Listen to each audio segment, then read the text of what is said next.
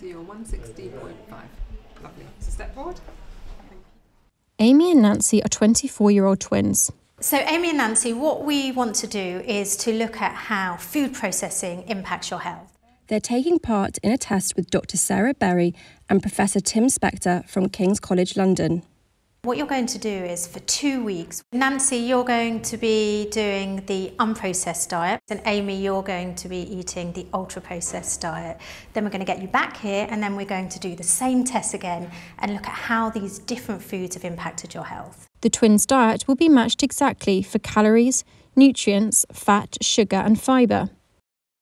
Ultra-processed food accounts for more than 50% of our energy intake, and it's an even bigger problem in children. So it accounts for about 65% of our energy intake for children. This is actually increasing at an alarming rate. We believe ultra-processed foods are having an unfavourable effect on our health is because the act of processing foods breaks down the structure of the foods. Often ultra-processed foods have very little fibre in them, or the fibre is removed. Many of these ingredients most people won't have heard of. But what we don't know is how all of these different chemicals might interact together in terms of our health. I do eat some processed foods just out of convenience, but I do love lots of fresh foods and have quite a healthy diet, I think. So I think it is going to be a bit of a shift. For breakfast this morning I had a quinoa porridge with berries on top, and it's done a really good job at keeping me energised and full. So it's the end of the day now and I've got a bit of a headache, to be honest. So yeah, ending the day, still hungry, feeling a bit sort of rubbish, and yeah, a bit of a headache. Lots of the things that you've just described about your headache all point to the fact that you're probably having what we call a glucose dip, which is a dip in blood sugar that happens about 2 to 4 hours after people consume really heavily processed, refined carbohydrates. So this is a mousse made with fruit puree and only 73 calories. Yeah, you'd think that would be a healthy option. Oh my goodness. Pork gelatin, glucose fructose syrup, acidity regulator, citric acid, sodium hydroxide, modified maize starch.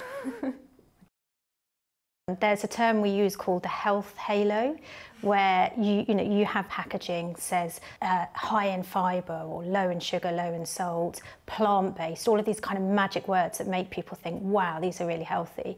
If anything ever says low, reduced or no, I'd always be a bit suspicious, because how else have they therefore made that food taste great? In the last decade, the evidence has been slowly growing that ultra-processed food is harmful for us in ways we hadn't thought. The twins find there is one ingredient they keep seeing again and again on food packets. And then the emulsifiers again. We've seen that a few times, haven't we? Emulsifiers are essentially a glue. They stick components together so that they have a good mouthfeel and they don't fall apart in your mouth or on the plate. So here we have carboxymethylcellulose, CMC, which is one of the commonest emulsifiers used in the food industry. And I'm just going to demonstrate what happens when you just add water to it, and it very rapidly becomes like a glue. The food industry uses around 60 different emulsifiers to enhance the appearance, texture and shelf life of ultra-processed foods. Some are naturally occurring, others are chemically produced. It's found in an incredible number of our foods, and they are potentially harmful. Dr. Mathilde Touvier is leading one of the world's biggest studies into food additives, publishing regular reports based on the health and eating habits of 174,000 people. She's been looking at emulsifiers' long-term impact on health. The BBC has had exclusive access to the early results. They're yet to be verified by peer review, but she says they're concerning. We observed significant associations between emulsifier intake and increased risk of cancer overall, and breast cancer notably, but also with cardiovascular diseases.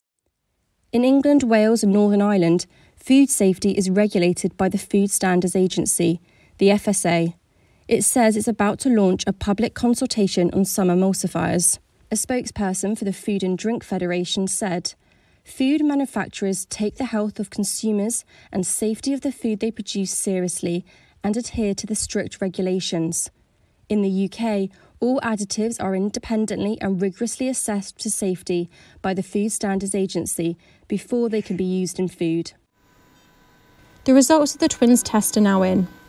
Amy, you were on the ultra-processed food diet. Your results were really quite different to your sisters. They were far worse. Your blood fat levels actually went up. Your lipids, which are markers of heart disease, they were increased. Your blood sugar was noticeably worse. You actually gained weight, nearly a kilogram, and you actually lost weight. It's a bit scary, isn't it, after only 2 weeks to see those sorts of results? So just imagine what that would be over 20 years. After just 2 weeks of the test, the impact of Amy's ultra-processed diet will be fully reversible. But the results are in line with a growing body of evidence linking chemical additives and ultra-processing to serious health consequences. We already have the most obese children in Europe. That means more type 2 diabetes, more cancers, more heart disease, more misery, more mental illness. This really is a future time bomb.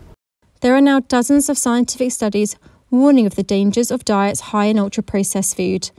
The twins' test showed the potential impact these foods can have on you in just 2 weeks. Esme Stallard, BBC News.